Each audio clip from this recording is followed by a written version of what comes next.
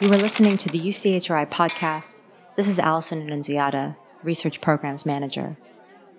Today we bring you another talk bit in our series interrogating the concept of civil war, a robust series that over the past year has resulted in conversations on aerial warfare, digital interfacing, political civility, among other diverse subjects, layer by layer revealing all this concept has to offer. In spring 2018, I spoke with Jennifer Terry, Professor of Gender and Sexuality Studies at UC Irvine, about her 2017 work, Attachments to War, in order to investigate the symbiotic logic by which war and the advanced world of biomedicine are intertwined. For instance, how might war look differently if medicine had never progressed into the reparative world of prosthetics? Together, we talk through this important hypothetical, as well as the implications of her work for our Civil War project overall. As a note to listeners, due to some temperamental streaming, we unfortunately experienced very minor technical difficulties during this recording, and so you will hear slight breaks here and there. Take a listen.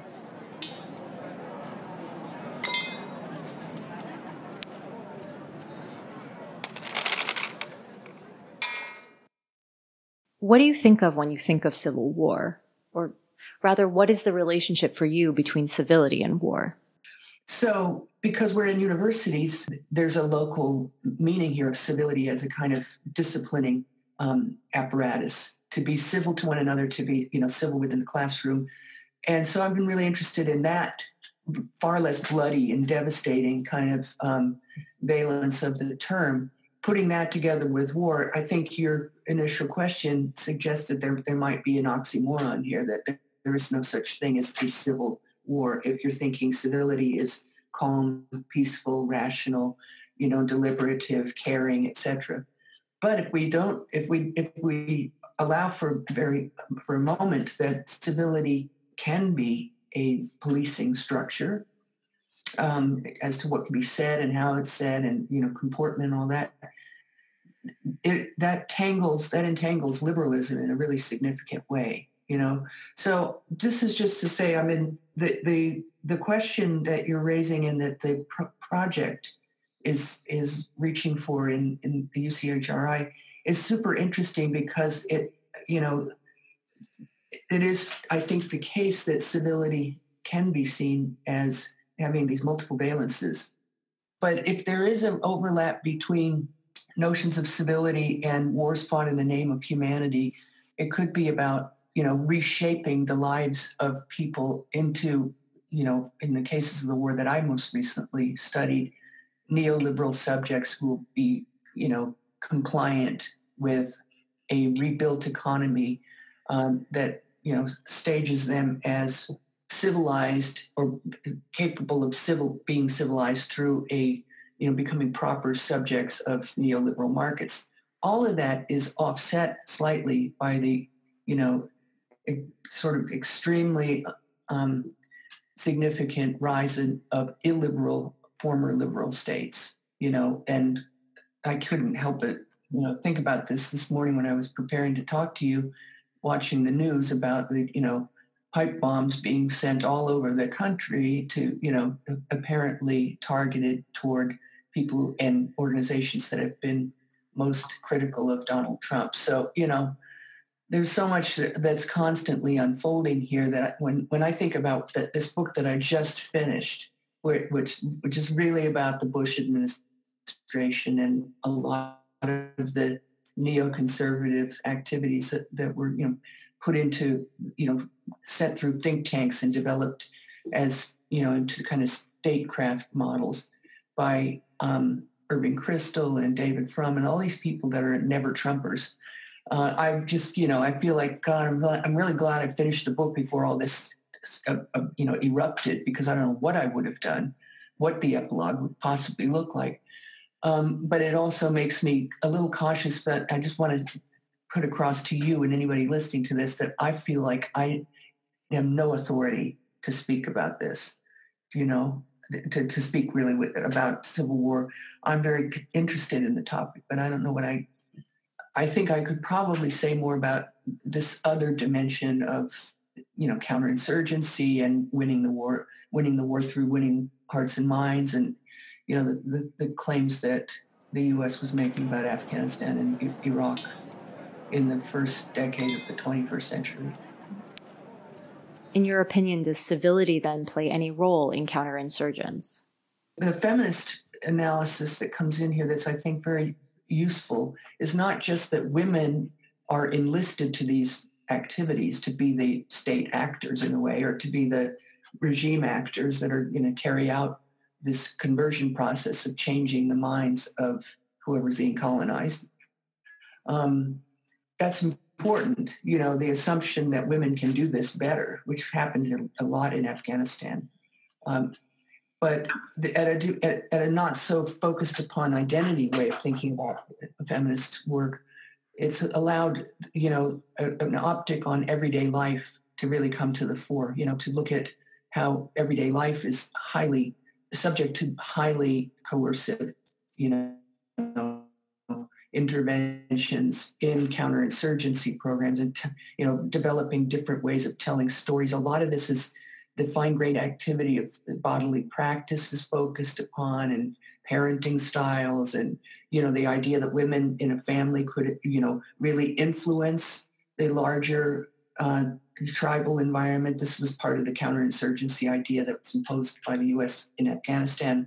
If you get to the women, you can change the narrative. And so women as agents of counterinsurgency and targets of it, that this was really very interesting to me when I was researching my book, because medicine, the access to medical care and to, all manner of, help in the context of war, either to deal with severe injuries or also just to provide for, the control of infectious diseases. Clinics became the location for trying to recruit women in Afghanistan to this, counterinsurgency and new regime. So, and what does medicine promise? It promises to be a salve, against severe injury, but also to be caring in its ethic. And that's why, some of that stuff was a colossal failure, because clinics became weaponized and became sites of extreme terror, because the insurgents, identified them as a place where people would go and could be terrorized. So the destabilizing of the new regime happened around schools and clinics, and that, I think, is really significant, because that's the target is decidedly weak. Do you know what I mean? Because it is claiming to be, it's this moment of interface of care. So anyway, those are some of the things that I've been thinking about that may have some relationship to the project that we're talking about. What would war have looked like then without medical advancement? It's almost inconceivable to think about these two being separated from one another, at least in modern times, and even arguably prior to modern medicine with its antiseptic knowledge. And, it's various forms of routine that's, grow out of an understanding of how wounds work, and, the advancements in medical knowledge, which I shouldn't put in quotes like that. I mean, we do know more about how certain circulatory systems work, and, and how genetics can play a part in various forms of treatment and care. And, so I don't mean to say that it's all, these are just fabrications or ideological configurations. There's an actual material dimension here that, there is survivability of bodies previously that would never have made it out, because helicopters move faster, and EMT teams know how to staunch, bleeding quicker, and, et cetera. Since my focus has been about modern, and you could say, I guess, postmodern warfare, I don't even know how to answer that question, because they have been so entangled with each other, for quite a while now, that it's hard to figure out what to say. However, if we say that war is maybe not just limited to instances of declared state actors or non-state actors in some kind of organized fashion carrying out tactics and strategies that are part of a larger doctrine of war. And we instead assume that war could be in the intimate dimensions between two people, that it is defined primarily by violence and animus, not by these organizational principles of battalions. And so I think what it might look like is, I guess, let's look at conflicts where medicine dare not go. Let's look at, it's a willing participant in the most egregiously hideous behaviors any humans could conceive of, genocidal slaughter. That's what I think about. I immediately go to, and this is part of the trap that I think you're pointing out. I go immediately to the most extreme images of carnage and degradation, hideous scenarios of sexual violence and, rampant kind of like there's no social fabric to redeem situation, and that's, since that response of mine is a symptom of the problem we're talking about here, which is that war is necessarily civil in some fashion, and then there's this other thing that we don't even know what that is, and those scenarios obviously are frequently racialized in the minds of people who think there's such a thing as orderly war, So, it's disturbing to me that I can't, either I answer that question by saying it's impossible, or if I answer it by saying, oh, it's possible to think about war without civility, and what it is the most debased, hideous human behavior ever imaginable, slaughter, genocidal slaughter. I don't know.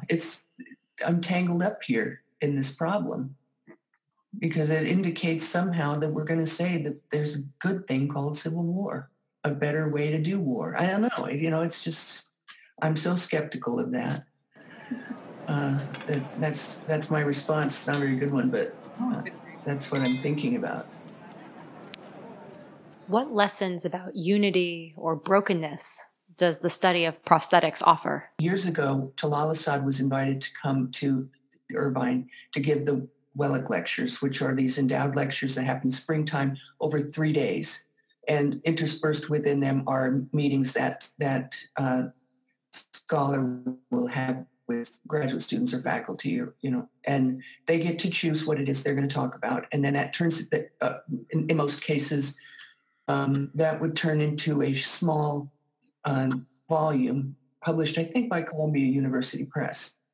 And the year that Talal Asad came was probably 2005 or something. I'd have to go back and look, but it was, quite a long time ago. And he presented the lectures that turned into his small book, but super important book called On Suicide Bombing.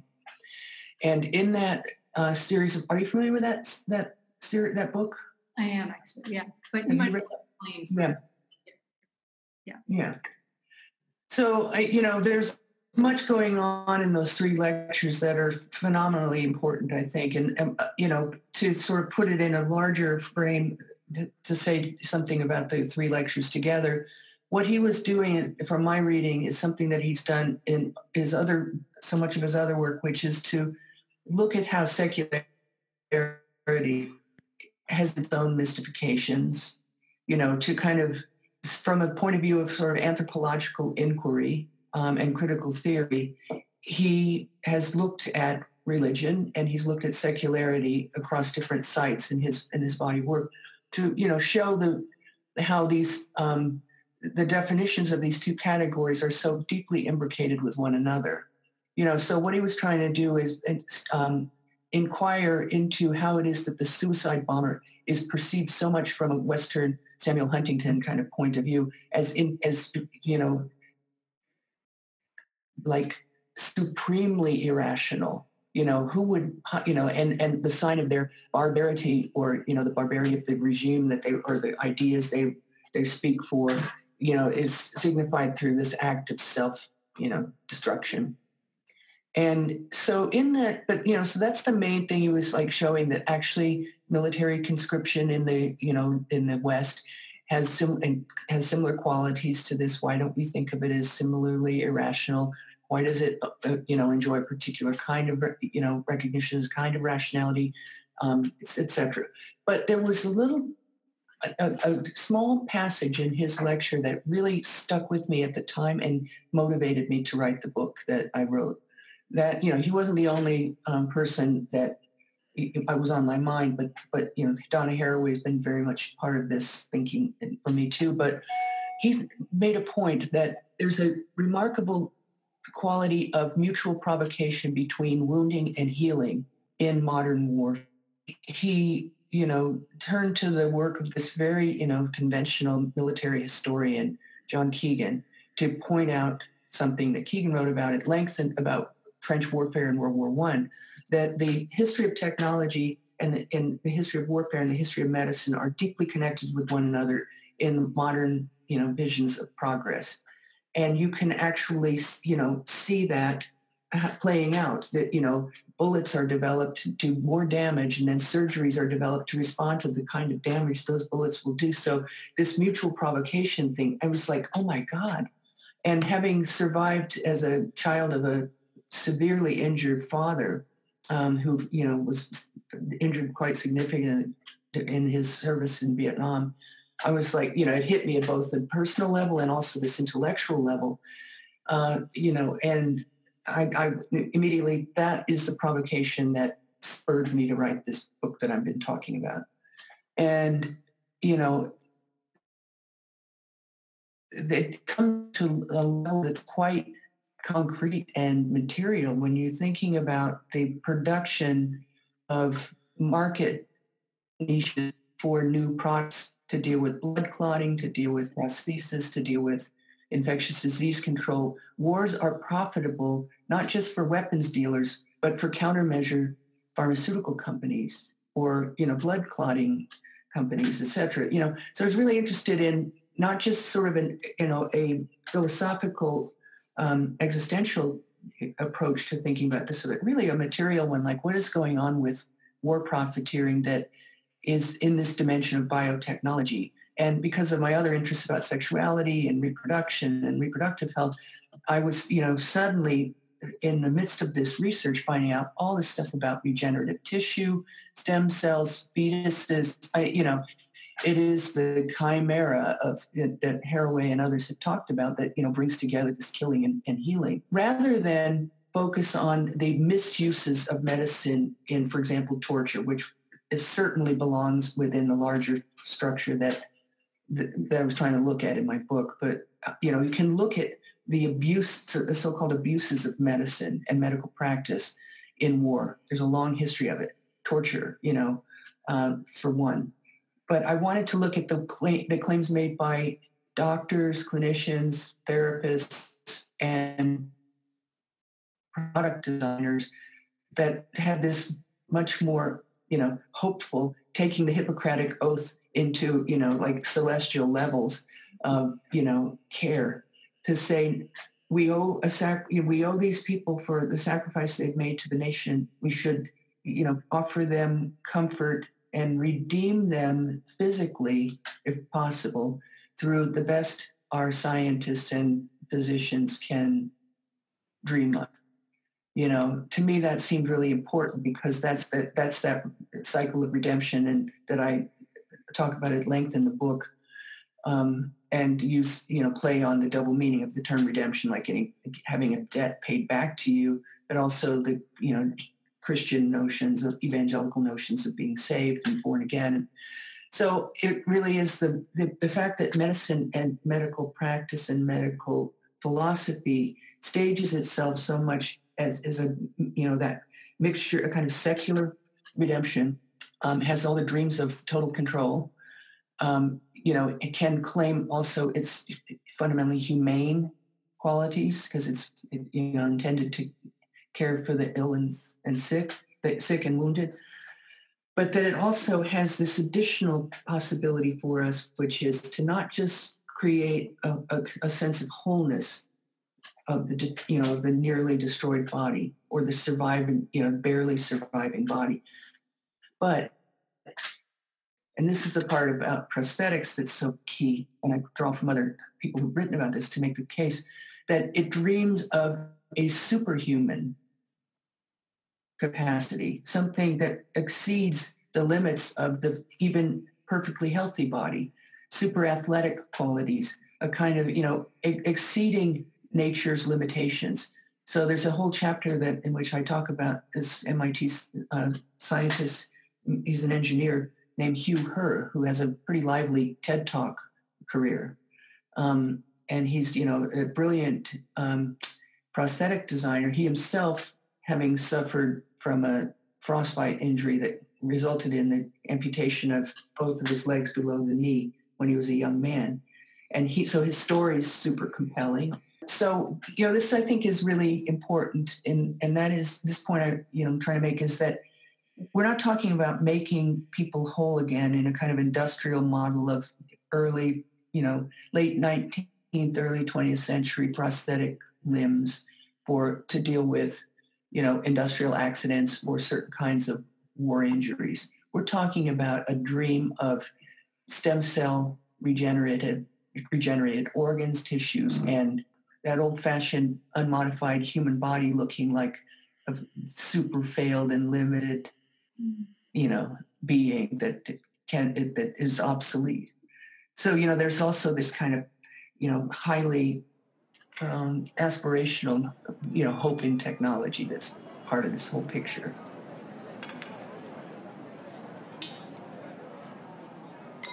This podcast is brought to you by UCHRI in connection with our Horizons of the Humanities initiative, which is generously funded by the Mellon Foundation.